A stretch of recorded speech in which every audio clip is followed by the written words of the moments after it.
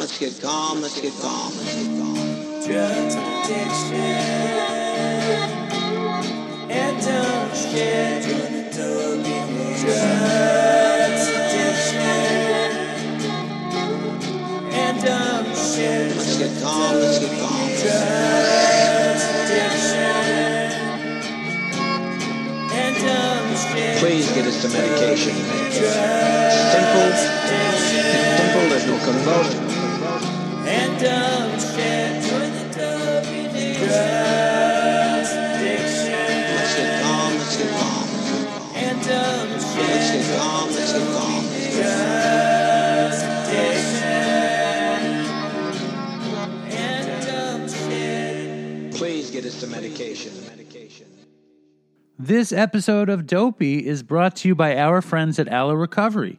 Located in sunny Southern California, in Malibu and Silver Lake, Aloe was created by our friend Bob Forrest and his friends, Jared, Evan, and Bob, to create a place that treats addicts with compassion and connection rather than control. They make sure that your detox is as comfortable as possible. And I know this firsthand from my friends who are there and have been there. They treat co-occurring mental health disorders, including severe mental illness. Their team has decades of experience in treating these things and obviously in treating addiction. They have amenities that you wouldn't believe, including the incredible sound bath meditation, surfing, equine therapy, the incredibly spiritual sweat lodge. Basically, if you're all fucked up on drugs and you want to get well and you're willing to go to sunny Southern California to get help, I strongly recommend going to Aloe. All right, Dopey Nation, I want to tell you guys about this new podcast from my friends at Colorado Public Radio that I think you'll love. It's called Back from Broken. It's about recovery, the highest highs, the darkest moments, and what it takes to make a comeback. You'll meet guests who dealt with substance abuse, PTSD, gambling addiction, and hear how they turn their lives around. Some guests are famous. Others just have amazing stories that are raw, funny, and actually really hopeful. Listeners on Apple Podcasts call it powerful, gutsy, and relatable. Find Back from Broken from Colorado Public Radio on Apple Podcasts, Stitcher, or wherever you listen to podcasts. And last but certainly not least, this episode of Dopey is brought to you by listeners like you in the Dopey Nation through the power of the Dopey Patreon page. And the Patreon is on fire lately. I don't do this often, but the Patreon episode this week is so powerful. It features Dopey Nation Craft Master General Misty. You just go to Dopey Patreon at www.patreon.com/Dopey Podcast. Misty's story is incredibly compelling. You should listen to it. And if you're a crazy Dopey fan, a Dopey listener, you should kick a few bucks down. If you kick at least $2 down, we'll send you a Dopey decal for your car, which is an amazing value. Also, you can get amazing merchandise at www.dopeypodcast.com. We have the Big Bird shirts, tanks, and long sleeves back in by popular demand. We have a lot of new stuff. Tote bags, mugs are coming soon. A new Just the Head in new, incredibly fashionable summer colors. So go to dopeypodcast.com, order some stuff. And we're partnered up with a couple of heroin addicts in recovery that run a printing company called SRO Prints. So if you buy a shirt, you're helping out a bunch of people in recovery. And the shirts are dope. Also, I still have snapbacks and stickers, and I don't know, man. I haven't shipped in so long. I feel like such a fucking piece of shit. But maybe tomorrow morning is the day that I'm finally going to ship. So look out. If you want stickers or snapbacks or socks or ski hats, hit me up on Venmo or wherever you want to hit me up, and we'll make it work. If you're waiting for an order, fear not. It is coming soon. Enough with the ads. Here is the fucking show.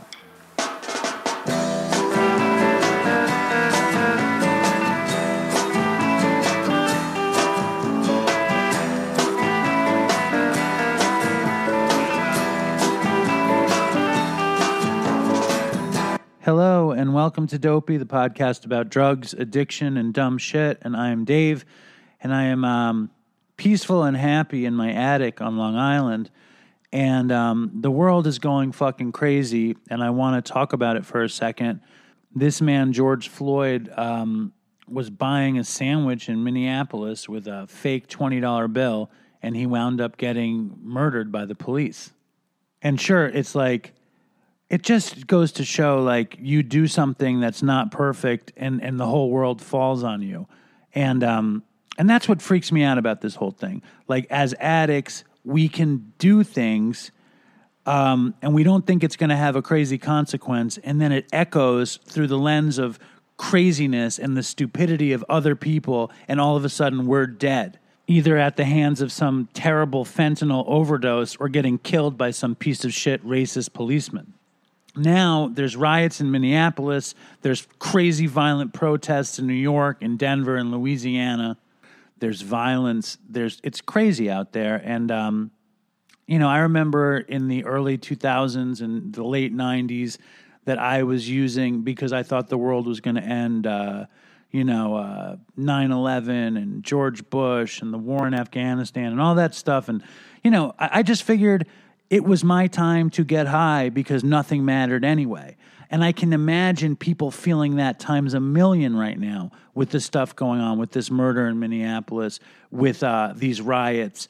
And all I can ask the Dopey Nation, for your sake, for the world's sake, for everyone's sake, is to try to be cool and don't go looking for trouble and, try to do the next right thing for somebody and take care of yourself and your family, because this is the moment where addicts get pulled out, they get fucked up, they think they have room to operate, to get high, to act out. And I do think anybody that wants to protest should protest. Just try to do it in a nonviolent way. It is scary out there, and you guys can get hurt. And I don't want to see anybody else get hurt. I just want to see, and I mean, who the fuck am I? I'm sitting in my attic, I was eating cupcakes last night. It's my birthday coming up, and my sister sent me a huge box of cupcakes from Magnolia Bakery in Manhattan, and they're delicious. And I'm sitting there watching Minneapolis burn down as I'm eating cupcakes, and it's just such a sad situation, that racism and hate brings us to a senseless moment like this. But I only want the best for everybody, and I just wanted to say that. So if you're an addict, and if you can hear the beginning of this show, and if you can keep cool, do whatever you can to help somebody and remain happy, joyous, and free. And I don't want to be preachy. I just want to put it out there. Like, the best we can do is look out for each other. And on that note, we have a very exciting show. We have a psychiatrist, a doctor from Atlanta, Georgia. Her name is Dr. Nzinga Harrison, and she is a podcast host. Her podcast is called In Recovery. She's a friend of our friend Stephanie Whittles Wax on Lemonada, and it was awesome to talk to her, and here she is. All right, this is very exciting. Normally, I never pre-interview, and pre-interviews are never good. But I just talked to Dr. Nzinga Harrison on Skype in pre-interview, and she's a very lovely and charming woman. Welcome to the show. Well, thank you very much. Dude, as pre-interviews go, that was pretty good, right? I mean, I didn't even feel like it was a pre-interview. I thought we were just vibing, but now I know. Come on. We were vibing. But this is like professional time. I've never even used the words pre-interview. I figured you're the doctor. You're the big time podcasting doctor. I have to give it in a professional term or something. I'll take that professional term, pre-interview, henceforth, now and forever. No, from now on it's just vibing. Fuck that. All right, I'm not even playing with that. No way. But I'm very excited because one of our good podcasting family friends is Stephanie Whittles Wax of Last Day and Lemonada, and she contacted me about Nzinga. I want to say Dr. Nzinga every time. You're never going to do Dr. Nzinga? You can do Dr. Nzinga if you want to, but Nzinga also works. Nzinga/Dr. Nzinga, and she's coming out with a show on Lemonada called In Recovery, and I listened to some of your episodes on Last Day, and I find you to be a very compelling woman. So I'm going to welcome you twice to Dopey. Well, thank you very much. Happy to be welcomed twice. So what made you become a doctor who cares about junkies and addiction? Yeah, so one, a doctor who cares about people. I know you're like irreverent. You're irreverent, so I say that lovingly. I feel you. I'm with you. Okay. So I actually decided really young to be a doctor, but I don't have doctors in my family, right? So at that point, it was like the kind of doctor I knew was a pediatrician. And I wanted to be a doctor and a teacher. My mother was a teacher. My dad was commander of the Black Panther militia in Indianapolis, Indiana, and an electrical engineer. Yeah. So as I kind of grew up, then I ended up, look, now I'm laying on your couch with my whole life story, but it all relates. Had scoliosis, like very significantly, very close to having to get surgery in 7th grade. I met my orthopedic surgeon, and he was the best doctor I had ever met. He was compassionate. He was smart. He seemed like he knew me, even though I only saw him every 3 months. And from there, I decided I would be a pediatric surgeon. So I went to medical school with the idea that I would be a pediatric surgeon. And it pretty quickly became clear that my visual spatial skills perhaps did not lend themselves to surgery. So right? You didn't have the hands or the visual spatial skills to be able to open somebody up and do the work. I can open you up, but same way like I can drive into my own neighborhood right now and still get a little lost. Right. I could open you up, and I was like, I am a little lost inside this body. Like, I love it. I love surgery. It didn't gross me out. It's fascinating, everything. But I just didn't feel like I could be amazing at it because my natural biology, right, was not supporting me. So I actually did not even consider, this is crazy, but true, did not consider psychiatry to be real medicine.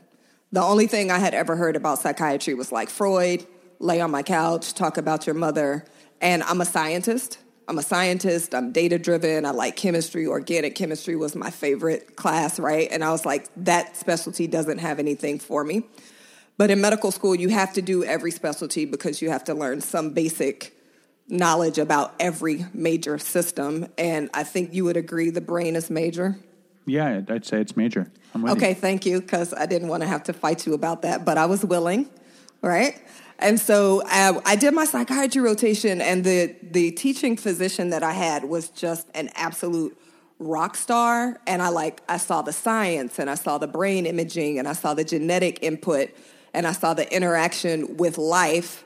And then I saw just how stigmatized and denigrated and cast aside that people with mental health disorders and addiction were. And that tapped, like the reason I mentioned that my dad was commander of the Black Panther militia, because I was raised an activist. And I was like, holy crap. I was like, science, life, compassion, like I've always loved humans, a part of medicine that other doctors know diddly squat about. So there's being a teacher, and people that are getting basically crapped on all day, every day. There's my activism. I was like, this feels like a perfect fit. And so That's how I went into psychiatry and eventually addiction medicine. I say psychiatry is this redheaded stepchild of medicine, and addiction is the redheaded stepchild of the redheaded stepchild, and it's been a perfect fit. Yeah, so you pick it very carefully. You're like, I need the most outcast of the most outcast, and that's where I'm going to shepherd these people. And make a change. Well, as an addict, and this is whatever, as an addict, I've always...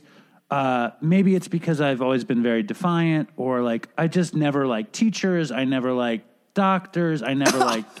I'm not being personal. I'm 0 for 2. No, I mean my parents were teachers, are teachers. I grew up in a household of all teachers. Like all of my extended family worked in the New York City Board of Ed. I never wanted to hear about it. And I went to treatment 6 billion times, and I never felt like anybody really cared that was working with me. And I don't think they were bad treatments. I think I was an addict, and it was my natural response to authority. Like, I just think that's how it was.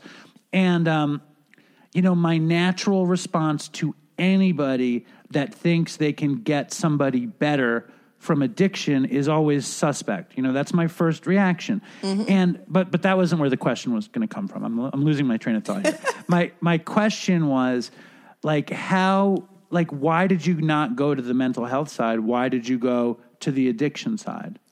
Yeah, no. So mental health and addiction are the same thing, right? If I talk to you about the biology and the neurotransmitters, the chemicals in the brain that underlie depression, anxiety, trauma, ADHD, bipolar disorder, schizophrenia, addiction, It is all the same chemicals. So my entire career, I have practiced both what we would call general psychiatry, which is like taking care of adults with all of that stuff that I just named, as well as the specialty of addiction medicine. So I definitely embrace both as a career.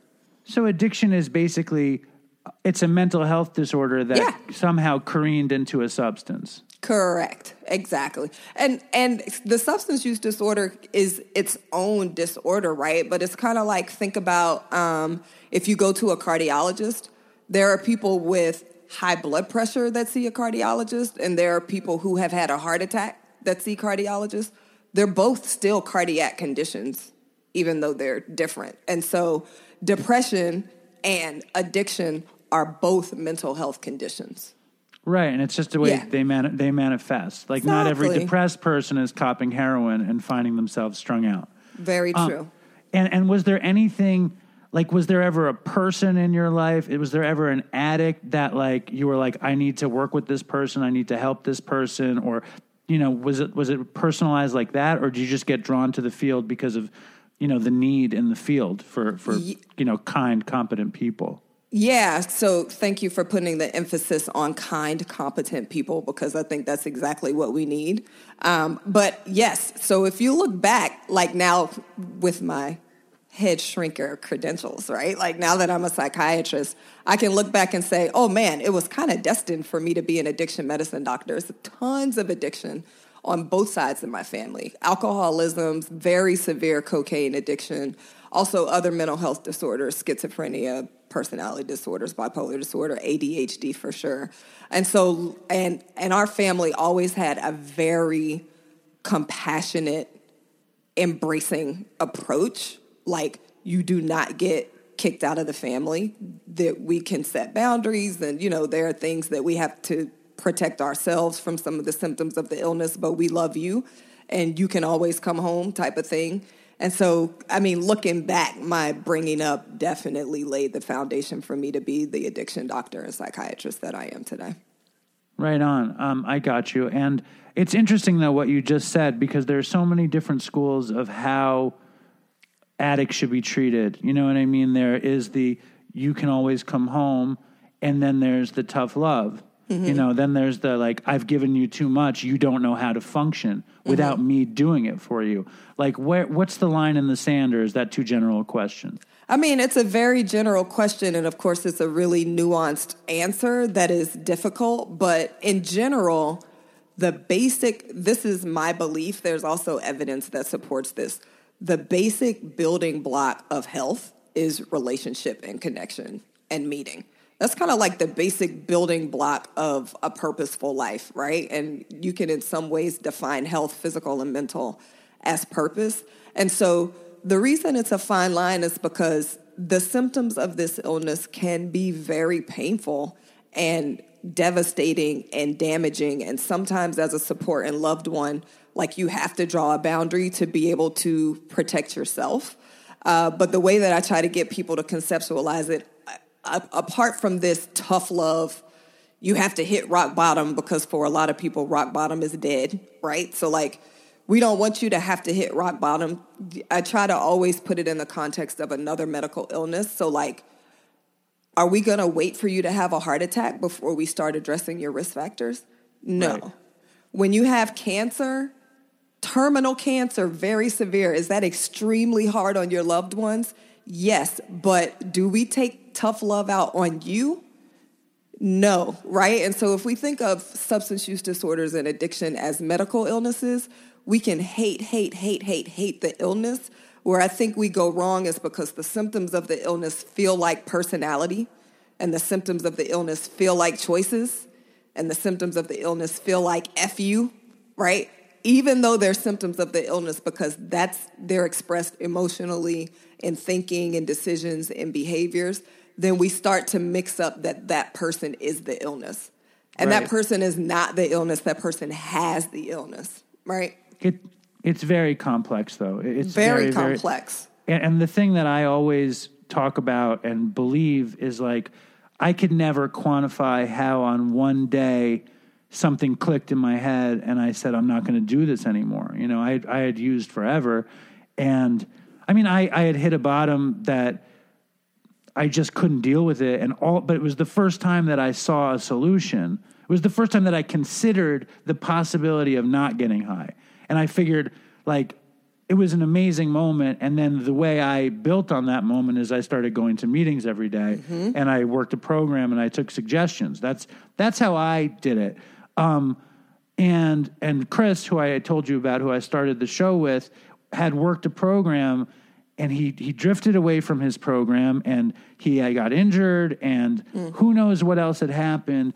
And he never, as much as we talked about the potential fatality of this thing, he didn't see it, and he kept erring that way until his bottom was death. And I always talk about, you don't know what it's going to be that saves your life or what it's going to be that ends it. You know, it's very mysterious, but what I'm hearing you talk about is that the right kind of care really pays close attention to every move that the recovering addict makes. You know, the right kind of care, like, makes the addict engaged in a relationship, makes the addict engaged in their lives. And I always say that too. Like, I heard, years ago, I heard Robert Duvall on the Howard Stern show, and Howard Stern asked Robert Duvall what kept him away from drugs, and Robert Duvall said, hobbies, hobbies, hobbies. And I always, like, I take that big time. Like, as long as I'm busy, the chances of me getting high are just way diminished, you know? And it sounds like that's what you guys do. You work at a place called Eleanor Health, and it seems like Eleanor Health is very involved in making sure addicts have relationships and making sure addicts stay occupied, right? Yes. So I'm so glad you mentioned Eleanor Health. I'm co-founder and chief medical officer, and we are doing it differently, right? And there are a lot of different reasons why we can do it differently. Just like I would bet if you look back, you say, one day something just clicked in my head. I would bet there was a person that you trusted that treated you with compassion and without judgment that had something to do with that click. Well, the click I would was go to because Vegas and put all my money on black. Oh, I'm sure you would. The click was, my wife said, you're not going to see your kid again, you know, without me being there.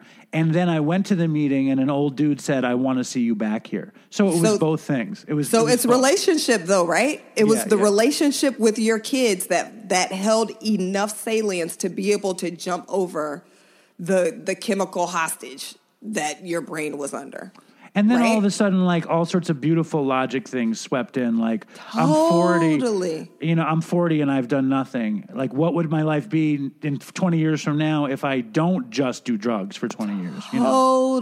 Totally. So at Eleanor Health, we have that same fundamental belief, which is that the relationship underlies the beginning, the middle, and the ongoing of health, right? And so unlike other treatment providers where you basically have to be ready to come in and say, like, I'm going completely abstinent, I'm not using anything ever right now, or else they don't have anything to offer you, we take the whole person that comes in the door. So when you come in the door, we're like, what matters to you? What hobbies did you used to have that you loved? Who was important in your life that you don't have anymore? What benefit has this drug been giving you? Because humans don't do things that don't bring us benefit, right? Totally. How can we get those benefits some other way? And then let's look at the consequences, because it's always a risk. It's always a benefit consequence. And this is, I'm sure, part of how you've stayed sober, right? It's not that some stressful part of your life didn't come or life didn't bring you something. I know for sure something in your life has triggered your brain to think about using. But your brain is at a point where you can do this risk-benefit analysis and have enough space between that thought and making the choice to not use.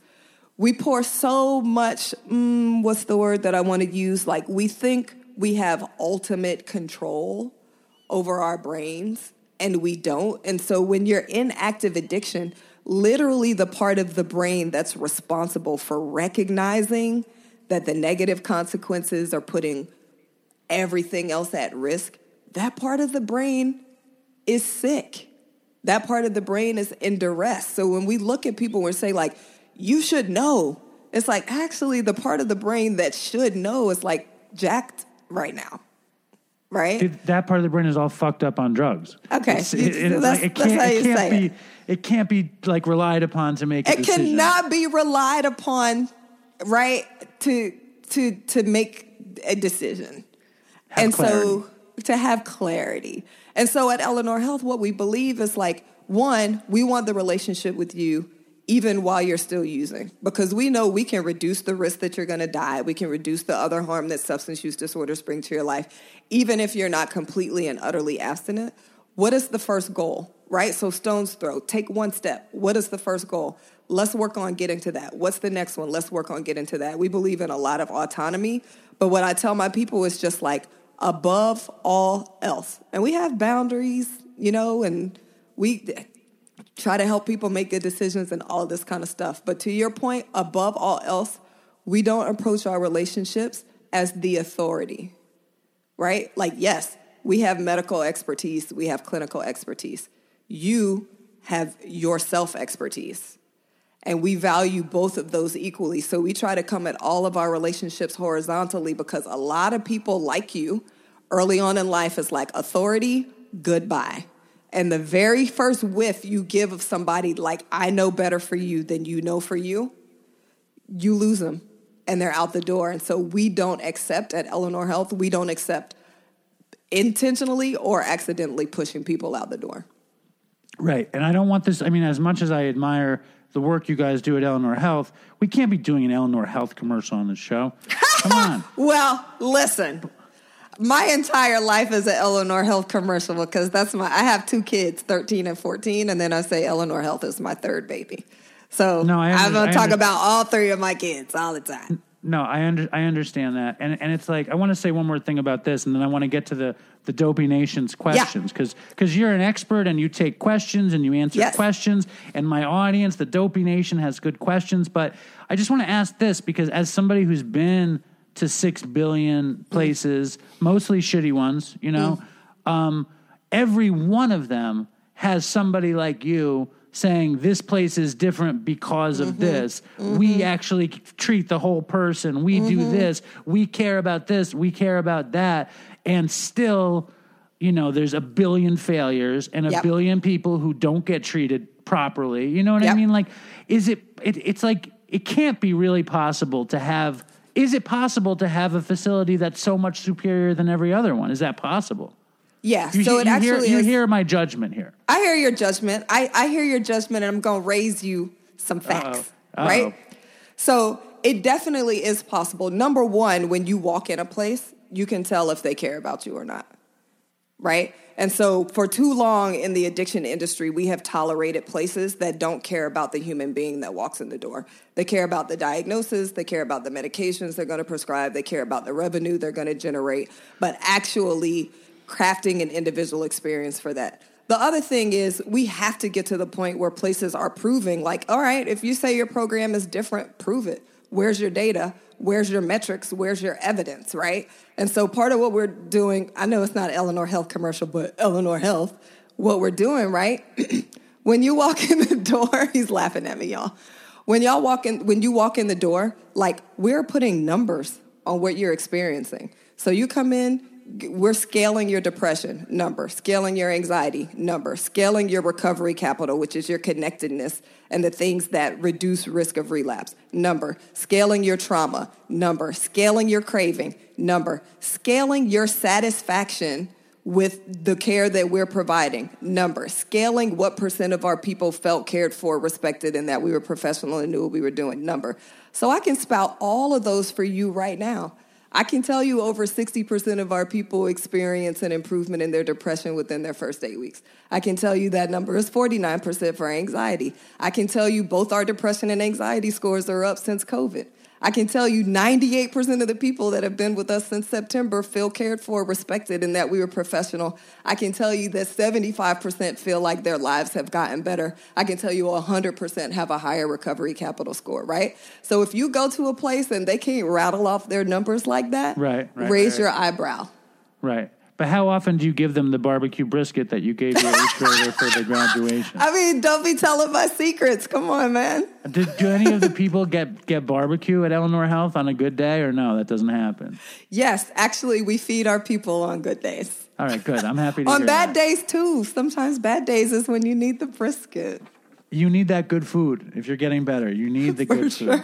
For sure. All right, so we have some pretty great questions, I think. Okay. I'm pretty happy with the questions that we got because our audience is a fucked up and eclectic bunch, and I'm very proud to be one of them and a part of this thing with them. And this is a dude on Twitter who's he's a character. He calls himself Taser, and he says, "I was wondering if you could ask where people can find help to get off methadone maintenance in particular. I found weaning very difficult and can't find detox centers who take methadone patients. My testicles are going up inside my body, and it hurts my scrotal sacs tight." I don't know why he needed to bring his testicles into the question, but... I mean, I think maybe he's just trying to help me understand how difficult a time he's having. And testicles and scrotum is the perfectly fine way to send me that message. So this is actually really hard thing that people deal with.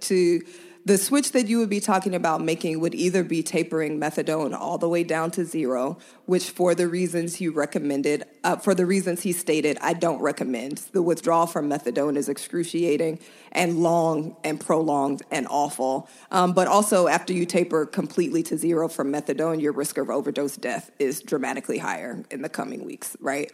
So I don't want you to do that. The problem is the way we've structured methadone in this country is that you can only get it from a methadone clinic for substance use disorder. And so I need you at the methadone clinic to talk to that doctor there, get you tapered down to 30 milligrams a day.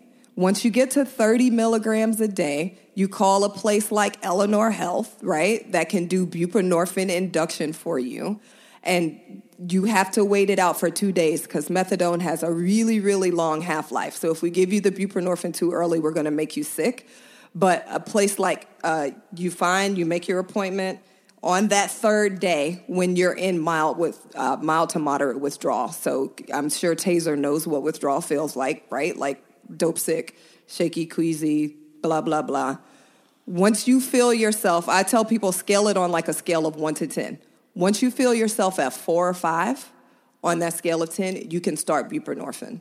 And you do your buprenorphine, and then at that point, once you get to 5, so before your withdrawal symptoms are at 5, buprenorphine is actually going to make your withdrawal worse. Once your symptoms get to like 5 out of 10, you know how severe your symptoms get, buprenorphine will actually make it better. So work with your methadone clinic, get that dose down to 30 milligrams. It's usually going to be 2 days. You'll start to feel your withdrawal symptoms come up. When you feel like, oh, this is about 4 or 5, that's when you take the first buprenorphine dose, and you want to get to 12 to 16 milligrams by day 2, if at all possible. I was on methadone for years and years and years. And, awful to get off of, right? Well, I got off of it in exactly that way. I think I did actually a blind wean, though, at my clinic. Yeah. So I wasn't sure where I was at until I was at 30. And then I got on the buprenorphine in a clinic in California coming off of 30, and it was like still new when I did it. And the buprenorphine hit me like speed. Like, it made me so uncomfortable and crazy. And maybe it just happened too fast. It was too quick. You know, but I remember, like, they asked me if I wanted methadone when I got there. And I was like, I just took a year to get off of methadone. You know what I mean? I don't want to detox methadone with methadone. Right. So they gave me the buprenorphine, but it hit me like speed. And it was, like, very uncomfortable. And I wound up getting kicked out of that place because some Armenian dude got somebody to throw him dope over the wall, and everyone scrambled in the place to do the dope. And half of the people that scrambled to do the heroin were already blocked, and they didn't even realize, including me. I did the heroin, and I was blocked. And so it was ridiculous. But that's the insanity of this whole thing. Well, tell your listeners, go on MD Calc, C-A-L-C. Okay, MD like medical doctor, C-A-L-C like calculator. MDCalc.com. Look for a scale called the COWS, Clinical Opiate Withdrawal Scale. If you want to be really, really careful about it, You can scale yourself on that COWS, and you do not want to take your first buprenorphine dose until your score is 8 or higher. So I gave you a quick and dirty, like rate your scale on a 1 to 10. But if you want to be super careful about it to make sure you don't make yourself sick, go to mdcalc.com, get the clinical opiate withdrawal scale. It's called the COWS, and you want your score to be 8 or higher before you start your buprenorphine. All right, Taser. So get on this COWS thing, and if you're really going to get off methadone, first of all. So let's just, Taser, you can do it. You do the right thing. You can do it. You can do it. You can do it. All right. Now, this next question is another Twitter question, and this dude is these guys are all really great Dopey Nation members. This guy calls himself Graves because he actually digs graves. That's his job. And he's been in and out of recovery, and he's been struggling, and he just relapsed, and he relapsed to the point of overdosing in front of his child, I think a 5-year-old, and he was pronounced dead. And he just came back into the kind of dopey circle and asking for help and this and that. And he asks, is there a point of no return after using for so long that your pleasure centers are just burned out? If not, how long does it take for them to return? 10 plus years of using something to numb my brain. And that's from Graves. And first of all, I just need to answer that. Yes, your pleasure centers come back. I used forever, and I obviously feel pleasure all the time. Even talking to the good doctor Nzinga is making me feel pleasure. But why don't you handle the science side of this, doctor? Yeah, absolutely. So I'm definitely reinforcing Dave's answer to you there. Please don't ever lose hope, because the brain is extraordinarily resilient.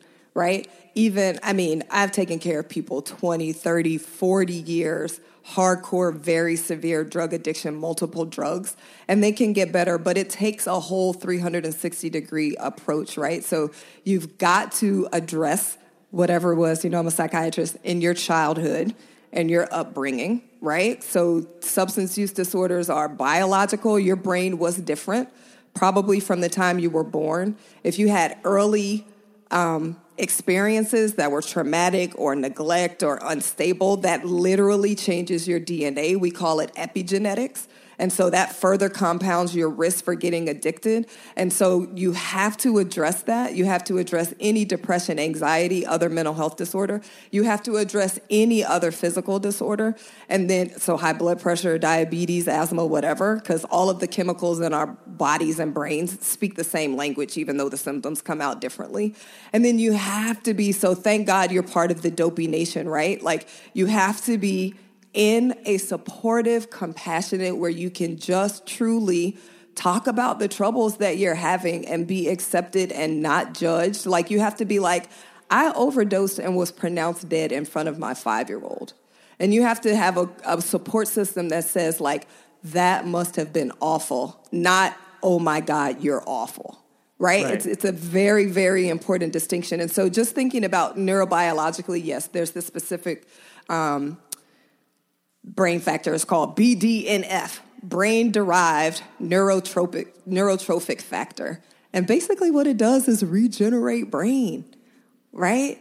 And so we know under great conditions, like when you're getting dopamine signals from the good doctor Nzinga Harrison, and when you're eating brisket and, pastrami from cats, and when you're hanging out with the kids and you're sunbathing on the beach, if that's what does it for you, or skiing in the mountains, whatever, those types of experiences actually increase BDNF, which repairs your brain and produces chemistry that helps prevent relapse in the future.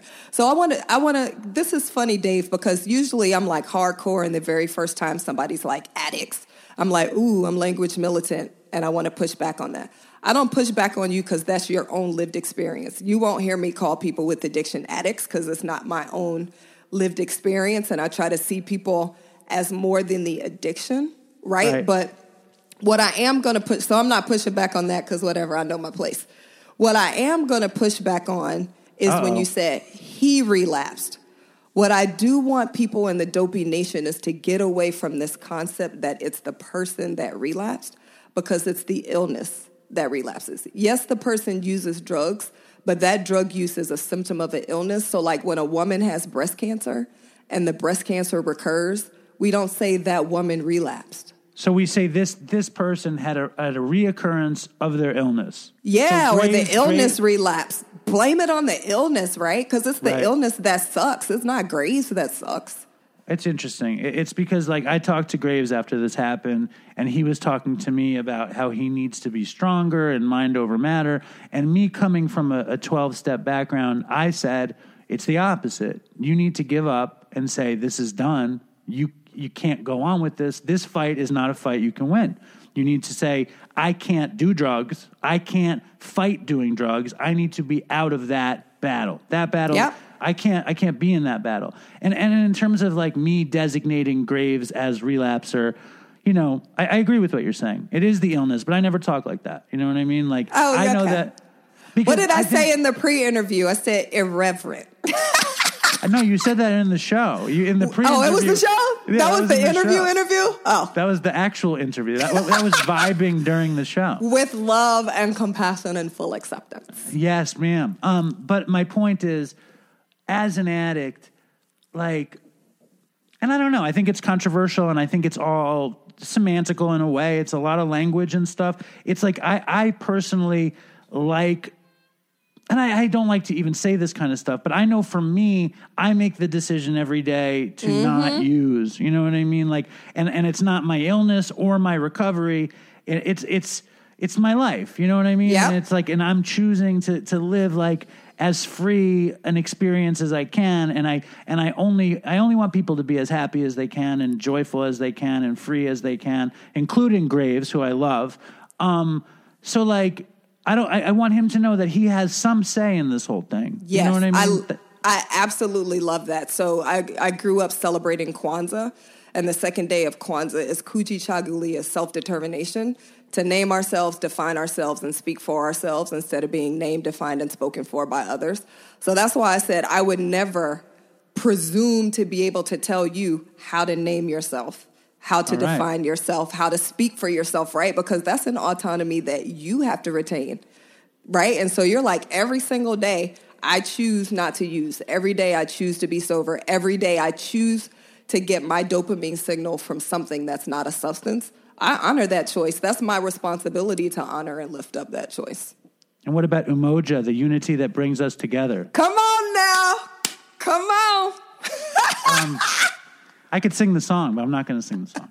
All Actually, right. I Now we feel got like you another should great sing. question that I love this question. It's from another amazing Dopey fan named Josh. He's from upstate New York.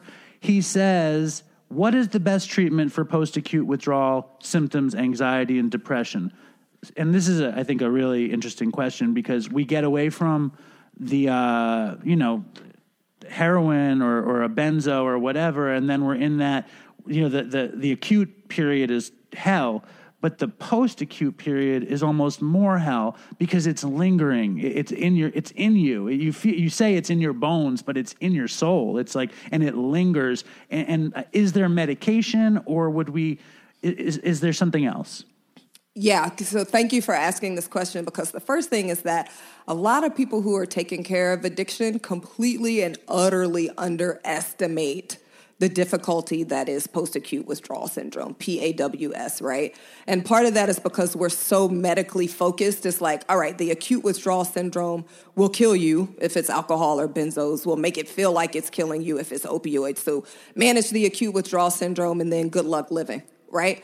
What we know about post-acute is while it's less physical, it is very, very much physiological, coming from changes in the brain. Like the brain is in recovery, right? It's trying to recover. And so this is part of Graves' question also, maybe how long does it take to recover? We know that the shortest period of time is a month, and it depends on what you're using. So this is different for different substances within different classes. But as short as a month for your brain to even start getting back to its baseline chemistry, but as long as 2 to 3 years, right? Because there's a lot that has to happen. And so the depression, the anxiety, the irritability, the inability to sleep, the sensitivity to pain, the increased perception of all of the sensations that are happening in all of our bodies at all times, but that our brain is not paying attention to, The post-acute withdrawal brain is extremely sensitive to those. And so one is finding a therapist that actually recognizes the syndrome of post-acute withdrawal syndrome. You need a lot of emotional support, a lot of education, and then, yes, there are symptomatic things you can do. So for my folks who are really struggling with PAWS, post-acute withdrawal syndrome, if depression is a salient feature, I tell them, listen, I'm not relegating you to a lifetime of antidepressant. Depending on what the rest of your history is, I might ask us to discuss that. But for right now, dude, we have got to create some foundation for you to be able to do the rest of the non-medication work that goes along with keeping this illness in recovery. And when you're having so much emotional pain and so much physiological pain and pain sensitivity and irritability and inability to sleep and anxiety, that is undermining your ability to do the rest of the work that is necessary in early recovery. So You want to do anxiety medication, stay away from benzos, please. Benzos are the plague. They are not good for you. They are extraordinarily addictive. You don't want another problem. But there are anxiety medications that are not benzos, SSRIs like Prozac, Lexapro, et cetera, antidepressants, mood stabilizers, sleep medications, Neurontin is a great one. Like, there are a lot of recommendations, but just find somebody who knows what PAWS is, who can do that biological piece, but also the psychological and social support that you need. Right. And a lot of it is for, sorry. No, please. I cannot talk about PAWS without talking about the importance of supporting family members, because a lot of what happens with PAWS is that you don't look physically sick. You stopped using drugs, and so your loved ones and support system just expect you to immediately be better, and you're not. And so a lot of family education to help them understand PAWS so that they're not accidentally making you feel worse when you already feel bad in that early recovery period. Right. And what I was going to say is it's another case of where relationships can really significantly make things better. Hobbies, sunshine, fucking TV, ice cream, 12-step, whatever you can do to feel good, you do it. I mean, I know that when I was in post-acute withdrawal syndrome, I would just want the day to end, but I'd want the day to be as good as it could be. I would go to bed early so I didn't sit up with the struggle, and I mean, I get a lot of great pleasure out of television and sugar and chocolate. And I say, like, whatever can make you feel like life is tolerable, you embrace it. As long as it's not dangerous, Yeah, exactly. As long as it's not bringing you negative consequences, go for it. And in Nzinga's new show, In Recovery, she covers like the spectrum of addiction. And I find that to be interesting because one of the, when I was talking to Jessica, she was like, one of the things Nzinga is going to cover is frequent masturbation, addiction to masturbation. So like this is a good one for the Dopey Nation because they're constantly chronically masturbating. So like what constitutes too much masturbation is the question. Yeah, it's the same answer for anything. So the way we're defining addiction on In Recovery is continued use, if it's drugs, but continued engaging in whatever behavior, even though the negative consequences are outweighing the positive consequences, right? So we know there are benefits of masturbation, period. I don't think anybody's going to fight me on that. But at the point masturbation is causing you negative consequences, whether that's emotional, shame, guilt, time, relationship trouble, being late to work, right? Like, once negative consequences start to erupt, chafing, absolutely. Although there are other interventions, yes, right? Ma'am. Okay. Yes. So at the point, he's giving me this look.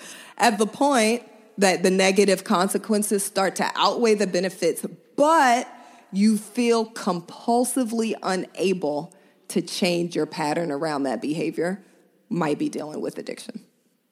Okay, I love that. So fill in the blank with whatever word. Right. If it's ice cream, if it's masturbation, if it's work, if it's exercise, when the consequences outweigh the benefits of the thing. There it is. Then you're in this realm of addiction. I'm telling you, Lemonada should have put me with you on this show. It would have been fire. It would have been a fucking fire show. I feel it. I feel the fire right now. All right, that's what I'm saying. The synapses are firing. The synapses are firing. I promise you, I didn't pay him to make that joke. That's no joke. I see the synapses firing in your head. It's all happening. I'm with you. I'm totally with you. Now, another great Dopey Nation member, his name is Scott Wick. They do this thing in the Dopey Nation now with the COVID time is they do Dopey meetings every day, these Dopey Zoom meetings, and the Dopey Nation I love it. communes, and it's beautiful. And Scott Wick has a tradition of asking the members to talk about their favorite ice cream and or taco. I want to hear your favorite ice cream and your favorite taco. What the hell? In honor of the Dopey Nation Zoom. Totally. So my favorite ice cream is dulce de leche. Have you heard of it? Have I heard of it? It's too subtle for me. I need to be hit over the head with my ice cream. You know what I'm saying? I need chocolate chip. I need chocolate chip with peanut butter and then more chocolate chips. And then a chocolate ribbon. Yeah, I'm like, I need to go fucking all out with my, that's just me though. Dulce de leche is so delish. I didn't say I eat my dulce de leche naked. Well, tell us what you do give us your dulce de leche experience. What's the ultimate? Yeah. The ultimate, it would actually be dulce de leche as the base. Throw me a peanut butter and a caramel ribbon in there, and some Butterfinger pieces, and some graham crackers on top. See, I like graham. That would be the ultimate. Butterfingers, I find to be they stick a little. Oh no, they don't stick to your teeth. I'm thinking of those. What are those fucking things that stick to your teeth? Butterfinger sticks to your teeth. Yeah, they're too sticky. They are sticky. But you know what? I accept this. I accept Butterfinger's stickiness. But Butterfinger is that's the crispity, crunchy. Yeah. You know, Butterfingers are good, but that's again, it's too subtle for me. I want Reese's. I want the Reese's peanut butter cup. You like decadent. Yeah, I like that bougie Reese's peanut butter cup with the dark chocolate, the expensive ones. Break them up, put it in the real vanilla bean. I'm with you on the ribbons. Oh man, you got some high-priced taste buds, Dave. And I was addicted to heroin. I was shooting hundreds. Come on. Yeah, I like the decadence, but I appreciate your subtlety.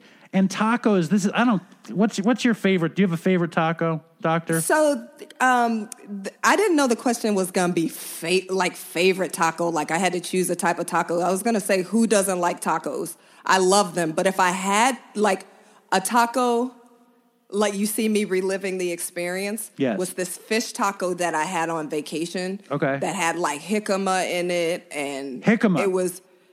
It was beautiful, but also quite possibly the entire vacation wraps into my memory of that fish taco. So I don't know if fish taco is my favorite taco, but that one fish taco that I ate on that beach vacation is my favorite taco of all times. Doctor, I see you on Top Chef recounting this memory with the chefs, talking about your food memory and all this stuff.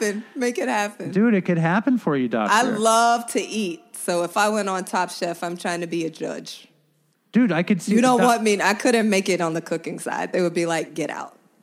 Well, that's a hobby that I've tried to pick up in my recovery. I love it. I'm not great at it, but I just like it. I think it's a creative process. It takes time, and then you get to eat. And for me, I was a kid that never thought, like I kind of had this built-in thing that I could never do anything. Like I could never, like the things that I wanted to do were out of my grasp. And now when I cook, it's like it's manifesting imagination into a meal that I created. You know what I mean? It's like, oh my God. That is like what you just said is like a psychiatrist's dream. That was beautiful. Well, maybe I'm pandering to you. Who knows? But it was such a joy to have you on. It was so much better than I expected it to be. So I didn't expect much from you, Doctor, just so you know. Oh, well, that's a backhanded I am compliment. glad to have exceeded your expectations. No, you were awesome. You were awesome. I'm just playing. And thank you for coming through, and let's do it again sometime. Yeah, let's do it again. Thanks, Dave. Thanks, Doctor. Bye. Bye. So that was an amazing thing. And Dr. Nzinga Harrison. And I'm going to reflect on the greatness that was that segment with Dr. Nzinga Harrison. And it will be very contrasting with the terrible nature of the next segment with one of my dearest, dearest friends. He hasn't been on the show in a long time. His name is Jim. Welcome back. Thank you very much. And I, too, very much enjoyed. I thought that was one of your best interviews, I think, maybe you've ever done. Not just because she was so knowledgeable and like funny and just had answers to all of those questions. There was zero hesitation on her part, but also you guys were, as you said, vibing. Well, There's a lot of vibing going on there. Do you think I sounded like I was trying to sound too black? Like, I think I said, I feel you once. Did you hear me say, I feel you? No. I mean, yes, to some degree, yes. But I think you have a way, like, the answer is yes, but it's not so much, it's larger than that. Like, you have a way of trying to like mirror or mimic the people who are on, or anyone you're talking to, really, to get them to feel more comfortable. It's like it's an old school manipulation technique. Yes, but manipulation perhaps, but it puts people at ease and even if they know what you're doing, like, it's like effort on your part. I don't like to say, can I feel you? I'm not interested in saying, can I feel you? That feels, me saying, can I feel you, echoed in my brain. I had this conversation with Dr.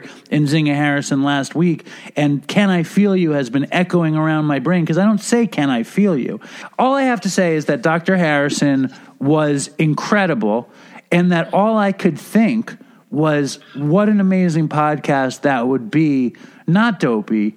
And she has a podcast called In Recovery, and I can't imagine, I mean, maybe she's just so fucking great that on In Recovery she's got chemistry like that with whoever she does it with, her producer. But I can't imagine that show would be as good as a podcast with me and her. It would be like the ultimate, drug addiction recovery show that wasn't the Dopey, Well, there was great chemistry between the two of you. There was one thing about the very end of that interview, the very, very end of that interview. You told her that that it had gone much better than you expected, and that you hadn't expected very much. It's true. But you didn't say why. Was it because she was a doctor? There's a lot of reasons. Do you want to know why? Well, yeah, I cringed when you said that, because it was like, oh, it had gone so well. And then you said this thing. She laughed it off and she seemed fine. But I cringed, and I was thinking, if that had been me, I was just worried that I didn't want her to be offended. Like, no, I felt very, very, very, I knew that it would disarm her, me like setting the expectation low post the killer segment, because, I knew that if I was making fun of her, like that I didn't have a good expectation, and she liked it. But the reason that I didn't have an expectation was, one, because she's a doctor, and she's a person of authority that deals with addiction, and I usually cringe at those kinds of people. Yeah, that's exactly what I was thinking. And then two, because you even said that during the interview. Right. You said that a few times. Well, but I think it's important because I've never had like a teacher that I've liked or that I've vibed with or whatever. And I've never been the person that vibes with authority. It just didn't happen for me. And that's something that I feel badly about too, looking back. She said something about, she kind of talked about like connecting to a mentor or something, that's often a key to kind of stepping out of the hole. She couched it in terms of just having a human connection. And I feel like you flipped it and said, well, you didn't have a mentor, you had Nora, essentially. Was there any kind of like 12-step mentor or like a person, nothing, was anything like that? Well, yeah, I had a sponsor, when I finally got my shit together, I don't think it was because of Nora. I think it was because Nora was a huge piece of why I became ready. And then I just took suggestions and I got a shitty sponsor, and then I got a sponsor that I really liked. And I did what he suggested, and it worked. But another thing about the thing with Nzinga is like, and it's something that I didn't say, but afterwards, right? Nora has a friend, and her friend has two parents who are heroin addicts. Okay. And they're using, or they're in and out of treatment. They're not, they don't have time in recovery. And like, I'm imagining these two people in Dr. Harrison and in Nzinga's facility. And like, what if they don't care about the relationship? What if they don't fucking give a shit about hobbies? What if they cannot make a connection? How do they get treated? And I wish I had thought of that with her, because, you can go down a litany of things that will make somebody do better. But what if they don't? You know what I mean? Like, I had a million reasons to get well. I had a million great relationships, throughout my addiction. Sure, like, my friendships waned, but I always had them. I just wasn't interested in them when I was interested in getting high. It's like, it just seems like I feel like treatment it must be incredibly tricky. But I want to ask you this, because this is a dopey episode that, it's one of the only dopey episodes that'll probably be with two people that aren't addicts.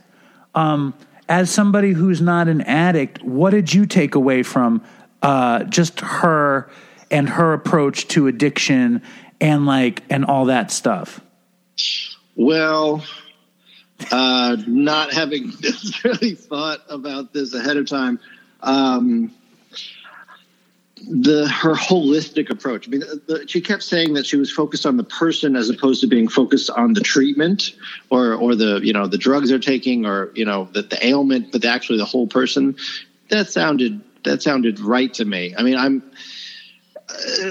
I'm not dealing with addiction right now, but I am dealing with this is a very crazy time to have children and to have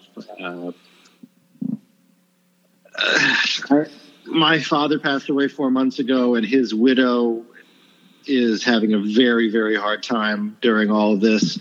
And she's experiencing, I think, some very serious depression. And, and I think that the connection the doctor made between addiction and really any kind of mental illness is valid, because you're dealing with the same stuff. It's the same, like, how do you stop someone from doing something that's hurting them habitually? They're so used to it. And I'm sort of what I'm trying to deal with her. And I'm not an addict in terms of drugs, but I have all kinds of crazy patterns that I absolutely have to get out of in order to, like, get to the next level of life. And this whole COVID thing is, like, forcing me to take a real hard look at the kind of like being an automatic. Like, I have to be in manual right now, because every day requires, with an almost 3-year-old and almost 6-year-old and a wife in grad school, and trying to build a teaching career and an art career and all this stuff happening at the same time. It is madness. And you have to be, you have to be taking care of yourself. And I think that's part of what it's always like. I've always connected to Dopey in part because I like hearing your voice. I listened to Dopey while I was in Russia for 10 years, or for many of those years. And it kept me connected to home. But I think also I'm not great at taking care of myself, and I, a lot of the stories I hear touch me on that level. And the stories of people, not taking care of themselves, but also the stories of people, like, actually changing. Right. Well, I think that the one thing that she didn't touch on, and it's something that is always kind of circling Dopey, and it's definitely it's like the biggest component to me getting well, is like this spiritual component that I never talk about, because it freaks me out, because it's culty and it's weird, and it's like, it seems like schmaltzy and put on. And she didn't mention any, remind me, did she mention spirituality at all? Like, I don't think she did. No. I mean, she was most, I'm guessing that falls under the auspices of, like, hobby, or, she talked about, getting to know the patient's whole life and to see, what do they already have in place that they could support, and, what was missing that they needed to implement. Let's not talk about her anymore. She was great. It's done. I want to talk about the thing that occurs to me in my life, and like, you've known me, since, for 30 years, you've known me. And you've known me well, you've known me very well for 30 years. And I've always been a worrier, and I've always been like somebody who bugs out. And one thing that I've learned, and I feel like I'm just learning it now, is like to find, and I don't like the term spiritual, but it's what it is, to find a spiritual center. And the spiritual center is, if you do everything that you can do, then it's as good as it can be. You know what I mean? To not worry about what's not happening. Like, if you do everything that you can try to do, you have to be like, let's just hope it goes well at that point, and take some comfort in making the effort. You know what I mean? And that you can't do anything else. That's all you can do. And I think, like, with you and your work, or your kids, or me and my work and my kids, or Dopey, it's like all we can do is our best. And then it's like, you got to like throw your hands up and be like, it's out of my control. And I think like that's like the real secret to getting better, and to being okay with yourself, and to being okay in the world at all. It's some kind of faith that if you try your best, if you make a sincere effort, then you've done your best, and that's it. Yeah. You're supposed to be really moved by my spiritual shit. No, you're not moved? No. No. I mean, you know me. I mean, part of why COVID is so hard for me is that I've had certain things ripped out from under me. I later in life, I've gotten very into Judaism and very connected to the synagogue. And I was going to pray every morning for my father, who passed away, as part of the ritual you do for a year. And I found that just having those 10 minutes or 15 minutes, I would take Anna to the synagogue before school, and she would sort of get into it too. And we would pray. And during, like, I would often cry. Like, it would just give me a little bit of time to get in touch with that. What's that? It was meditative catharsis. Yeah. But you're saying you don't do it outside of the synagogue. You don't do it at home. I did it to some degree, but it's harder. It's hard. I don't know. So much of Judaism is about forcing people to be together. I mean, the minyan, that you need 10 people in order for most of these prayers to be authentic.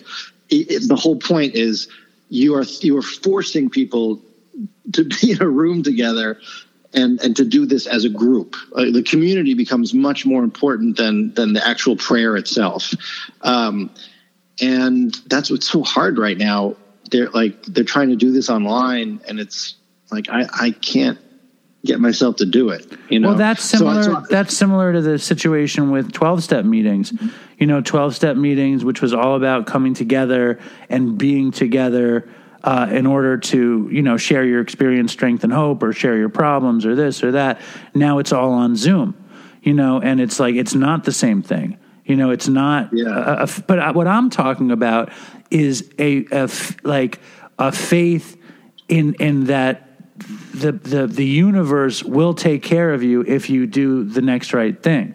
And I just think that there is, I never talk about it on the show. And like, I had been getting into all these fights with Linda, and I was feeling so worried about work, like, cause my work is changing again. Like, and the bottom line is just that worrying and anxiousness and suffering does not like yield happiness and good times. You know what I mean? It's like, that's all I'm saying. It doesn't get you any closer to perfectionism either, which is my big problem. All right. I want to move on from this topic too. This topic is doing us no good. I want to tell you a funny story from today. I'm pretty sure at the end of this, you're gonna look at me and say that was terrible. I'll tell you now. You've taken a show and I don't know what you're doing, but I wanted to have you on the show. It's my own fault. You told me to think about all these things. Yeah, but you think too much. I want to think a little bit. You know me for 40 years almost. You don't think I'm going to think too much? Of course I think too much. That's what I do. Yeah, I made a mistake. But we're going to move on, and I'm going to tell you a little story about something today, and it caused me a lot of anxiety and fear. And I don't know if you know this, but like we're in this saga at home around pets. Linda Do you have pets? We have one pet. We have a leopard gecko named Flash that we bought for Nora for Christmas. And Linda wanted to... Have I not been there since Christmas?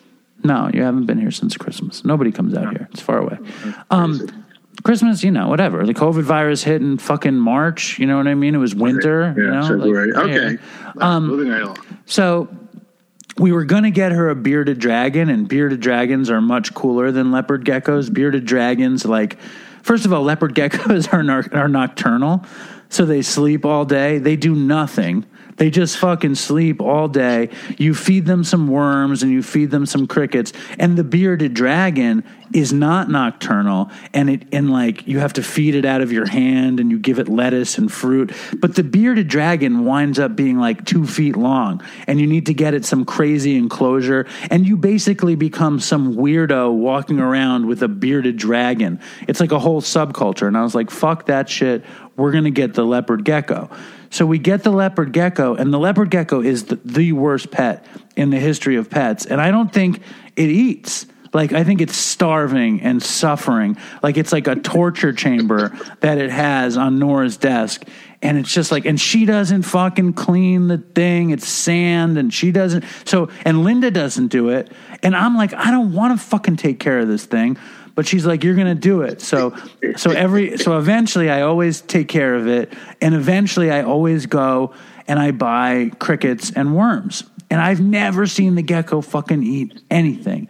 And I put this new batch of crickets in, and the leopard gecko is about to die. It's starving. It's frail. It can barely move. We put the crickets in, and I see him get excited.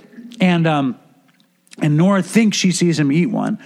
And the thing is that it turns out Nora and Linda are terrified of crickets. Fucking terrified. And not only do I feed the leopard gecko crickets, but I keep the crickets. I breed crickets now. I have a separate container that just has the crickets where they live, and I give it water, and I give them crumbs of cereal and stuff. And so I'm working today upstairs, and Linda starts screaming you have to tell daddy, you have to tell daddy. And I come downstairs and I'm like, what? And she's like, the crickets are eating Flash's worms. You have to get rid of the crickets because they are starving Flash. And I said, no, you're crazy. Flash eats the crickets. We saw him go for the crickets. And she's like, well, you need to get rid of them. So I was like, all right. And so I go, I'm doing 10 things. I'm working on cats in the attic. I'm making lunch. I'm making Linda tilapia and spinach. I'm fucking doing it up. And she's like, you have to take the crickets out of the tank now. And I'm fucking smoke is coming out of my ears. I'm like, fuck it, I'll do it. And I throw my spatula down and I run upstairs, and there's this piece of driftwood in the tank. And I take the driftwood out, and I don't give a fuck. I just reach in the tank, and I pull the crickets out, and I kill them with my bare hands. I smash them on the fucking desk. I squish them out. And, this is after, I've saved all these crickets' lives. And, if they find a cricket in the basement, I, catch it, and I let it go. And, Linda's gotten me to this point where I'm just fucking murdering all these crickets in the tank, and it's just the death zone. And then I'm like, okay. And I run back downstairs to get back to the food. and my hands covered with cricket carcass and all this shit. And Linda starts screaming at the top of her lungs, and I'm like, wait, who's screaming? Linda. And I'm like, what now? And she goes, you left the piece of wood out, and the wood has got 100 crickets on it. And I'm like, you're fucking exaggerating. And I go upstairs, and there's like 6 crickets they got on the floor, and I'm killing them with my hand. I'm like, brah, brah, brah. And there's guts, cricket guts, and limbs, and exoskeleton pieces. And then I look at the other side of the driftwood, and there's literally, it's a hole in there. And there's 50 crickets in there. And it's like the most frightening thing I've ever seen. And Linda was right all along. And Flash never ate a cricket. And the crickets eat the worms. And they're like these horrible things, you know?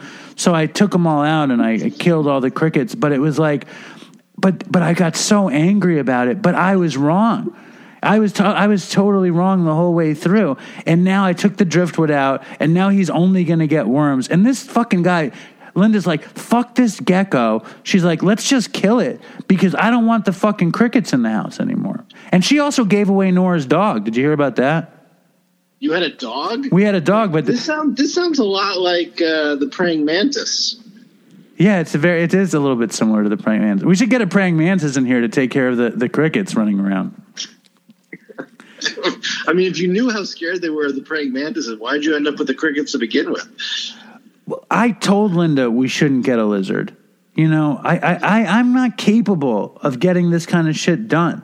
You know what I'm saying? Like, but anyway, the point of the story is that I shouldn't have gotten so mad, and crickets are really scary when you have a lot of them in one small space. Those are the 2 points of the story.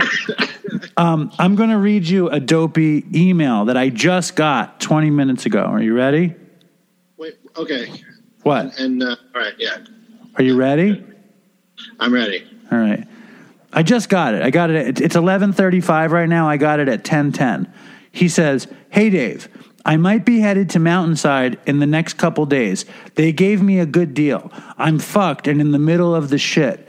It's awful out here. There's a goddamn drought and people are like hungry wolves, killing each other, ripping each other off to buy what's mostly baking soda and baby teething powder cooked together with some other shit. I lost $1,200 last night and $150 today on maybe $100 worth of shit. I just hope no one gave me COVID out there. There's a UN report on the illegal drug supply chain being all fucked up. It's really interesting. I'm sure it sucks for the Colombian and Mexican cartels and American kingpins, but it really sucks on the consumer end. Trying to cop at 2 a.m. sucks when there's no one else out there except other hungry dope fiends, predators, and the cops, and the occasional yuppie insomniac walking their fucking dog through the craziness. It's horrible and exhausting. I'm trying to find a ride from D.C., but people want me to get tested first. Wish me luck, man, and you can use this email, but don't say my name. P.S. You should do a show on the drought, which is the heroin drought or the drug drought. P.P.S. My drug stories are all humiliating and horrible, and there's been no victories in the last few days. You should have more of those stories on, about getting ripped off, soul crushed, spending the $100 your mom sent you as a nice gesture with a heart and kiss emoji on fake drugs. That's the worst. My stories are about getting swindled and manipulated and robbed to my face. Guy takes my money and then goes into a place he says he can score and then comes back out and says they kept the money and there's nothing he can do and then proceeds to swindle more money out of you. It's horrible. I would never let someone treat me like this if I wasn't craving, I think is what he means. It's like being obsessed with the worst, most manipulative, evil, narcissistic, psychopathic, and sociopathic girlfriend or boyfriend or cisgender partner in the world. Peace and love. And listen, I hear where this guy is coming from. I've been ripped off like that many times. The worst one was in Austin, Texas. I went to work at South by Southwest. I had bought fake methadone, and I got sick on the plane. And when I get there, I spent like a day with some dealer who after spending like 10 hours with me, steals the $100. And I mean, that was not the only time I got ripped off. I got ripped off a million times. I understand this guy's pain. I hope he goes to treatment. What do you think about that story, Jimmy? Wait, I want you to tell me about the draught. I don't know. I mean, dude, I don't fucking have to deal with drugs. I'm assuming what he said was that COVID has disrupted the drug supply chain in North America. So there's a drought of drugs. I don't hear very much from people struggling to cop in COVID. But it sounds like there's an issue. Dopey Nation, if you're trying to cop in COVID and you have an interesting tale, why don't you send us an email at dopeypodcast@gmail.com. Jimmy, what's your thoughts? I see your... I don't know. I've been thinking about all of the, the crazy effects of COVID and how they can suddenly see the top of the Himalayan mountains again, and there's all the, the air is cleaner, and all the there are all these weird, slightly positive effects. And I'm wondering, do you think people are being forced to get clean because they just can't get their hands on stuff? No, it's not going to work. No, because everybody can figure something out. You wind up getting something else. I read an article that people that so many more people are being prescribed benzos because they can be. All these people freaking out are getting Xanax and Valium and Klonopin, people that wouldn't necessarily be getting them. So I know that if I was using and I couldn't score dope, I would get as many benzos as I could get, So it's being made up for with the medical professions. Yeah, that makes sense. I think a junkie. Also the image of being out at 2 a.m. You're not in the city, but I am. I mean, not maybe the heart of it, but the Upper West Side here, and it's palpably different. I mean, I go back. I'm outside just to go across the street between these two apartments sometimes, and sometimes late at night. This is also a downstairs apartment here right next to the street. So right outside the window, I can hear, people muttering to themselves as they walk by. They're like, the only people outside are people who have to be. And they kind of own the streets now out here. Drug addicts.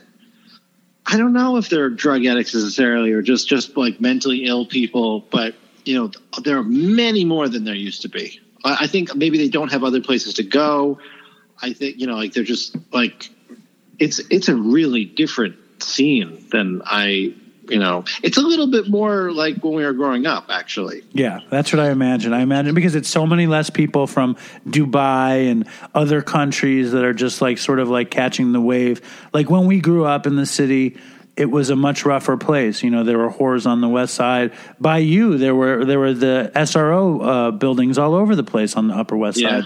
It was a much different thing. I mean, I think that you'll find people on the street that need to be there, and I think that's even the case where I live. I think I was walking down the street, I saw people copping. I live in the most bucolic white person town in the universe, and I think also I saw a lot of retired cops, right, where you are. Yeah, I mean, it's all Irish, Italian cops and carpenters and plumbers and whatever. But I think I saw a couple of indigent junkie types scoring. I feel like I saw that twice in Sayville, and you don't see shit like that, but nobody's in the street. It's nuts. I sent you an email. Did you get the email I sent you? No. Yes, I did. Would you Are you ready for me to read it? I want you to read this because I think I like to impress you. I think it's a very sweet and impressive email. All right, I'm ready. This is from, I have no idea who this is from. Doesn't say. It's from Alan. Alan in Ireland, and Alan is a tremendous Dopey fan. He actually just lost his mother too, very recently, to COVID. And he also contributed an amazing Dopey theme song. He's a great fan. Anyway, please read the email. Hi, Dave. Alan from Ireland here. Hope you and yours are keeping well. I just listened to your interview on the Upful Life podcast, As usual, your total honesty made for really great listening. But something really stuck with me in that interview when you said that listening to Howard Stern for all those years, it felt like you were with your friends. Dave, that feeling you have for Stern, I have it for you and Dopey. I have had a truly tough 18 months. I'm still getting over my mom's passing 6 weeks ago. That was recent. When tragically my dog, Sushi, my best friend, who I loved as unconditionally as she loved me, had liver failure and passed away on Monday. Honestly, words cannot describe how utterly sad I am. But who did I go to when I went for a head clearing walk without my sweet Sushi for the first time in 10 years on Monday night? Dopey. Old episodes with you and Chris, my two friends that have been there for me through my breakup, my mom's passing, and now this. By the way, he writes M-U-M, so I should be saying my mom's passing, but it just feels weird on my lips to say it. Your dumb shit puts even the smallest smile on my face when nothing else can. The structured episode, the gay cruise story, Todd's phone calls, Chris's meth jerking off skinhead story.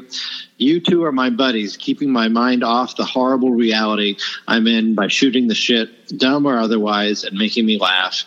And for that, I thank you, Dave. Your show is so important, not just for the afflicted and addicted, but all of us that go through the toughest of times, knowing our friends are always there for us. I'm really struggling not to down a bottle of whiskey or habitually popping Xanax just to numb this fucking pain, but I don't. Barely touched a drop because I know you and Chris and Todd and Ray and Amy Dresner and your dad and all the rest are there to take me away from this horrible shit. This isn't for the show. This is for you, Dave. Thank you so much for Dopey. Keep up the great work. Stay safe, and toodles for Chris. Alan X. Does that mean I'm not supposed to read it on the show?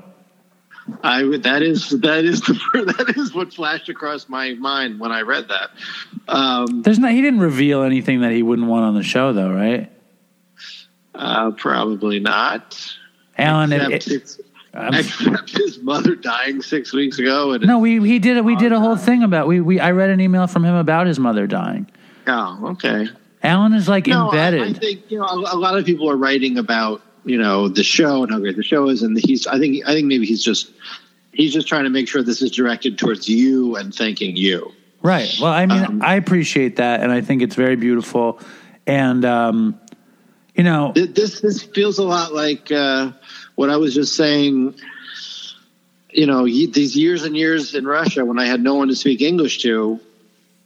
You are one of my friends, so there was that, but it makes sense, I mean, this is what I'm talking about. Like, this is your honesty, the way you listen, you disarm the show. The show does what it's supposed to do. It keeps people company. I'm glad it does that. I'm glad it did it for you. It always surprised me that you listened. Alan, I love that you listened. I love that you wrote such a sweet thing. You got to hear his song, Jimmy. You'll love his song. It like gives me the chills to hear his song. So thank you, Alan. What? Sorry, go ahead. Yeah, no, I got nothing else. I just don't want you to keep complimenting me. I wanted you to just be in awe of my greatness, but I don't want you to talk about it. All right, I want to get back to this just for a minute. The spirituality thing you were talking about. Yes. Because the reason I mentioned going in the morning to synagogue wasn't so much the connection of Judaism as spirituality, but what you said about like blowing off steam or catharsis. Like, I feel like a lot of, and this actually goes back to the doctor's interview and like dealing with the whole person. Like, at the root of a lot of addiction is some kind of deep pain for, and most people have experienced some kind of deep pain. And it's hard to sit with pain. It's hard to like let it flow through you and to really feel it, and it comes back and it comes back, and it's so easy to get into some kind of habitual thing with something, with food, with television, with porn, with sex, with drugs, something that will hit pain. those certain. Yeah, well, it's not about easing the pain, because really, to really ease the pain is this spirituality thing, which is why I mentioned Judaism. For me, easing the pain was it's counterintuitive, but it's going towards the pain. But having like a community within which to do it, and parameters. I go into this space and then I leave the space. Well, what you're doing is you're specifically doing what is suggested to get through the pain.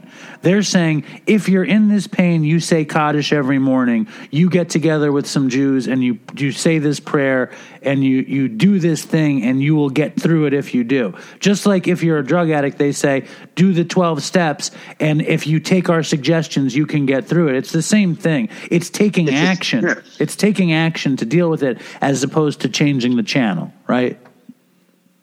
What do you mean by changing the channel? Like porn or eating or drugs. It's like, I don't want to deal with that, so I'm going to deal with this now. So I don't have to think about that. Whereas the other thing is you take a suggestion because somebody's been through it and it worked for them. Yeah, it's just so counterintuitive to realize that you need, what we were talking about before, like needing to slow down, and like sometimes you just need to actually experience whatever pain is. I talked about this a lot with you when you were, going through the throes of things, and trying to get you to take the blame off yourself. I feel like you were so upset at yourself. There was so much shame that you couldn't, like, it was too raw. It was too red hot, to get close enough to it to let it out. But the alternative, consistently avoiding this thing that's in you, whether you like it or not, it distorts your whole world. I think I was spun out on the pain. I didn't have any idea that I would ever get past it, and I didn't have any faith that I could get past it. So I just kept spinning on it. You know what I mean? That was the difference between I only started to get past it when I started to believe I could, and I started to take action. But but before that, all I was doing was getting high and feeling guilty and worrying, like as like that was going to solve something. Sometimes I still think that. Like this morning, when I knew I had work to do, I was like, I'm going to worry a lot today, as though it will be some work, getting work done. Like as long as I worry about it, I'm getting something done. It's like an old kind of me-ism. Yeah. But I mean, worrying is a big part of my process, no matter what. It's the pre-contemplative moment to attacking something is really, really worrying about it first, giving it a good soak in worry and neuroses. Yeah, I mean, I think that's a little bit of a culturally Jewish part of your upbringing. Listen, you made this episode way too Jewish. Is there anything else you need to mention before we get to the end of this fucking thing? Oh God. No, I think that was it. All right. That was it. We're going to do one more email. This is going to be exciting. You ready? Yeah. All right. This is you want to read it or do you want me to read it? You read the last one really well. Do you want to read the other one? Yeah. All right. Do it. And I also want to tell you, you look really nice in these glasses. I think these glasses look really good on you.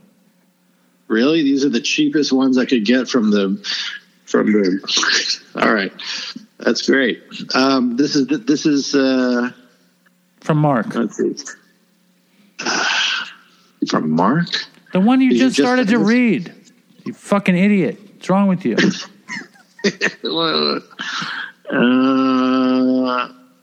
Long-time listener. I always hear covers. Yes. Yes. Okay. Oh, yeah. Mark. Right. Yes. From Mark. All right. Here we go. Hey, Dave, longtime listener. I always hear covers of Good So Bad, and I know how much Chris loved Forever in Debt. Anyway, I'm coming up on 4 years clean through NA and the 12 steps from IV heroin and meth. I also just call it speedballs. I've got a dopey story from the last time I was in treatment. It was a co-ed facility, and I had heard from another client that my counselor and the staff thought I was gay, which is a very common theme in my life. Needless to say, I found myself attracted to one of the women in treatment and came out to the staff that I was gay. What? Okay. They completely bought it. The worst part was I wasn't playing it up at all. I was just being myself. Anyway, fast forward to about 30 days later, and the woman and I are completely codependent train wrecks, and I decide the best thing to do is to tell the staff that I'm not gay. I've been in rehab romance with rehab romance with chick for the past month, and I'll face the consequences. As most rehabs, you get kicked out for fraternizing with the opposite sex, so I prepared myself for that repercussion. I go to the staff and tell them everything. I'm not gay, I've been dishonest, and I've been sleeping with this chick since I arrived. She looked me in the face and said, honey, now is not the time to go back in the closet. And allowed me to stay in rehab and marinate in the atmosphere of my own terrible choices in early treatment. Stay strong, Dopey Nation, and fucking toodles for Chris. Isn't that great? You don't even understand the email. I see you have no idea what happened to this guy. I can tell. You can tell the way I read it. Yeah, I want you to explain to me what happened. I don't. Okay, I don't the dude is straight, but he seems gay. And that part I got. And he meets a girl in treatment that he likes, and he starts. So why does he tell everybody he's gay? He tells everybody he's gay so he can fuck the girl without them thinking that he's fucking her. Oh. And he gets into this deep relationship with her, and it gets bad. And he becomes totally codependent on her. So he tells the staff that he's not gay and he's in this codependent relationship with the girl, and they don't believe him. They say, now is not the time to go back into the closet. And normally in a situation like that, he would get kicked out of treatment for fucking the woman, for being in a rehab relationship. But because they were sure he was gay, he doesn't. Maybe he is gay. No, he's not. He says gay is like our friends. It's like, maybe he is gay. Well, maybe he is gay. But you're the worst. Do you understand how great that story is now? There's nothing funnier than a joke that you have to have explained to you. Well, now that it's been explained to you, do you not see the irony and the joy of that story? Dopey Nation, yes. I apologize for everything about Jim. I just want to play. Wait. You don't think that he pretended to be gay in order to get with this girl? That's the story. He said to them. No. I mean, not in order to be allowed to, but in order to seduce her in a way. I'm sure that was part of it. I'm sure that, she was into that part of him. He was an unconventional guy. I was with Linda tonight, and we were talking about these kids, like Nora, her friends, whatever. There's so much early sexuality talk, really? Yeah, there's a lot of sexuality talk. Well, wait, is it sexuality or is it sexual orientation talk? That's what I'm talking. That's a little different. Right. Yeah, but it's so loaded because it's a 10-year-old kid saying they're bisexual or whatever. So right. So I'm talking to Linda about it, and she's like, "Well, you and all your faggot friends from New York City, you guys are all basically gay anyway." But I was like, "Yup." Oh God. But it was very funny. Anyway, I want you to hear the Forever in Debt cover. Do you want to hear it? Okay. Yes. Okay. Why aren't you yeah, of course I want to hear it. Just you got me thinking about the whole binary thing. I feel about this like anti-binary thing. I think the way our parents or their parents' generation had to kind of like slowly wrap their heads around homosexuality in general. Do you feel that? I don't know what you're talking about. All right, we don't have to get into this. This is too much.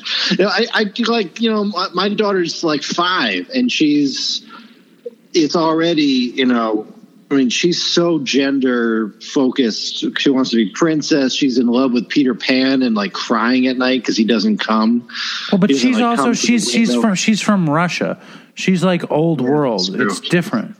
It's different. Like these kids that are like tweens, like are exposed. Like Pixar just put out the first movie with a gay lead character, and he has to come out to his parents. Some parents, when we were kids, would have let you dress like a girl if you wanted to dress like a girl or whatever. Now parents are so embracing some sort of trans thing that they're going to like give their kid hormones at age 12 when they don't know what the fuck is going on with them. It's a crazy, dangerous time. And, but I don't want to talk about that because it's like, what the fuck? Yeah, okay. I say, let kids do what they want and except like try to make sure they don't get killed, Like if a kid wants to dress like a boy, let him dress like let a girl dress like a boy, but don't necessarily. I was trying to dress like a boy, but I ended up dressing like a girl when I was in high school. Well, your brother was so feminine in junior high school that I thought he was a girl. I was sure he was a girl. He said, "My name's Joe," and I heard Jill, and for like 6 weeks I thought he was a girl. But you know my story about I shouldn't say her full name, but. Lori. Well, my sister? No, not your sister. Oh yeah, Lori. Yes. It was a girl in our high school that looked masculine. Very masculine. Like she beat all the boys in everything, in all sports. And she was in my homeroom, and because of her, I started. This is how I am definitely autistic. Because of her, I started wearing shirts with shoulder pads. Because I thought that boys could do that because I saw Lori doing it. Because she looked cool. She thought she looked cool. Well, I was certain she was a boy for like 9 months. I saw her every single day. I was positive she was a boy. And you know the story, right? Finally, Russell was like, I said, he said he referred to her as she, and I said, you mean he? And Russell looked at me, he's like, you're being mean. And I said, what are you talking about? And then it dawned on me that I had been wrong for 9 months. Well, what does this have to do, as my mother would say, what does this have to do with the cost of tea in China? What are you talking about? Like, what does this have to do? I mean, you should cut this out. I wanted to play Forever in Debt, and you start talking about binary shit and whatever. I mean, like, but your daughter is old world, and like, eventually, who's to say what the fuck? No, but she's already married one of her close female friends a few times. Like they've had ceremonies and stuff. Well, is the female friend what's the word when they act like a boy? No, she's pretty girl. I don't know what any of the words are these days, but no, she's very feminine. But her mother's a female rabbi and very, she's exposed to a lot of very progressive stuff, and I don't know. Yeah, this episode is way too progressive for me. Between you and Nzinga, like we're in fucking progressive land. So, do you want to hear the fucking cover of Forever in Debt or no? Yeah. Right, lay it up. Forever in debt, buildings standing set, standing their ground to defend against the rest. With all at odds, don't forget your bets. From the roof I yell, you're hardly breaking sweat. Sabotage is no longer camouflage. It's almost in the open, so you better quit your job. Can't say it looks too good, it could be a mirage pointed at your head. Think it's time to dodge. I haven't paid my rent and my money's all been spent. Plan to take it over, but I haven't made a dent. I lost some folks I used to call my friends. They'll be gone when I'm on on my feet again, but sabotage is no longer camouflage. It's almost in the open, so you better quit your job. Can't say it looks too good, it could be a mirage pointed at your head. I think it's time to dodge. Forever's a long time to pay that kind of price. Might think you saw it coming, but it could have just been the northern lights. And a long time away is an hour from when. Don't know when it started, Thursday or Friday, but then again it could have been forever and dead. The building standing set, back to the beginning, got no time to second guessing. Yes, I'm easily impressed, the way you do confess. Control the situation by the moves inside your dress. But I gotta go, got nothing left to say. What time is the show? Why can't anyone say? Time is the show, got no more time today. Tomorrow is a long, long time for today. Tomorrow is a long, long time for today. Tomorrow is a long, long time for today.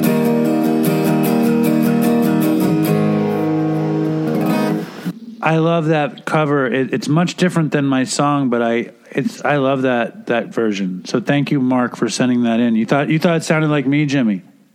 A little bit, yeah. I thought he's better. I mean, I love that finger picking. It's so cool that people cover my songs a little bit. It makes me feel really good to hear that shit. They're great songs. Wow. It's pretty fucking cool, though. And I love his dopey story. Jimmy, thank you for staying up late and doing an episode, even if you might have destroyed the whole thing. It's always a joy. I always destroy the whole thing. It's always a joy to have you on the show. And Likewise. You love coming on the show, right? I do love coming on the show. I do. All right. So stay strong, Dopey Nation, and fucking toodles for Chris. And do you want to say goodbye, Jimmy? You want to give it a little goodbye? Goodbye, Dopey Nation. Stay strong. Toodles for Chris. I hope everyone's staying extra safe with all the madness we're experiencing right now. All right. Thank you.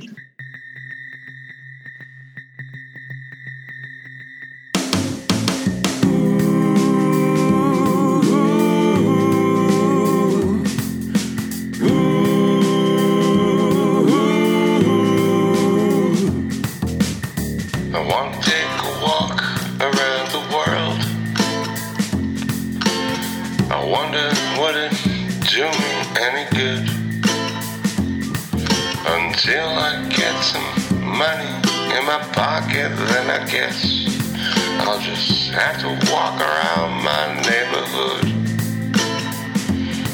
But I wanna be good so bad. I wanna be so good, so bad, so bad. I wanna be good so bad, so bad. Bad desire is all I ever had. I wanna take a ride up in the sky and watch as aeroplanes just pass me by. And I wanna see a Lear jetliner take a time just to show all of these people what it means to be alive. And I wanna be good so bad. I wanna be so good, so bad, so bad. I wanna be good so bad. Bad desires, all I ever had. And my shadow's getting smaller and smaller. And it's high noon where I stand. My shadow's getting smaller and smaller. And it's high noon where I stand. Wonder would they pay it any mind when I leave this busted city far behind.